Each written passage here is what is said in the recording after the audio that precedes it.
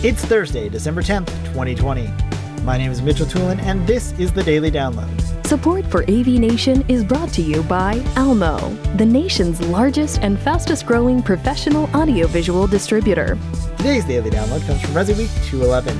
Matt Scott is joined by Jason Griffin, Josh Willits, and Joe Whitaker talking about Resideo acquiring Herman Pro AV. Joe Whitaker starts off talking about the surrounding circumstances that could have led to this purchase. You know, to me, it kind of does make a lot of sense when you look at the overall forecast of distribution acquisition. Like, you know, you've seen Snap, you've seen this, that, and the other.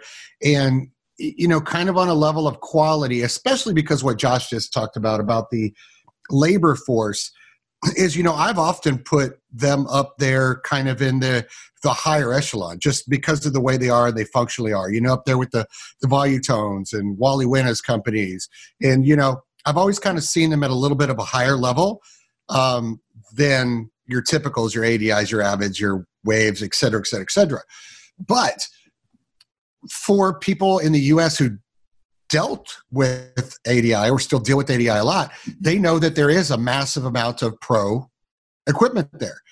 You know, one of our picking grounds is ADI for QSC, JBL, the list goes on and on and on. They have it. You know, some of our best prices for, you know, pro microphones, guess what? They come from ADI.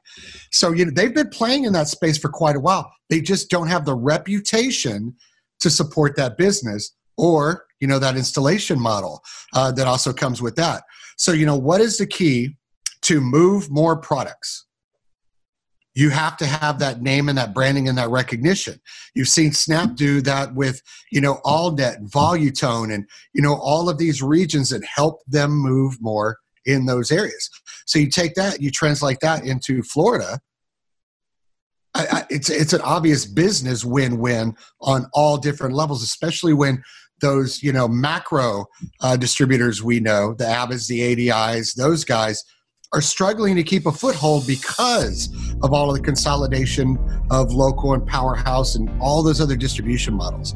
So I think it's more on the business aspect of we need to push more gear. We need a name behind it to do it. Here's a perfect opportunity because Florida is ripe with that kind of business. Thank you for listening to today's Daily Download. If you like this podcast, make sure you subscribe and comment on iTunes and also check out all the other fine programming we have here at AV Nation at avnation.tv, avnation.tv.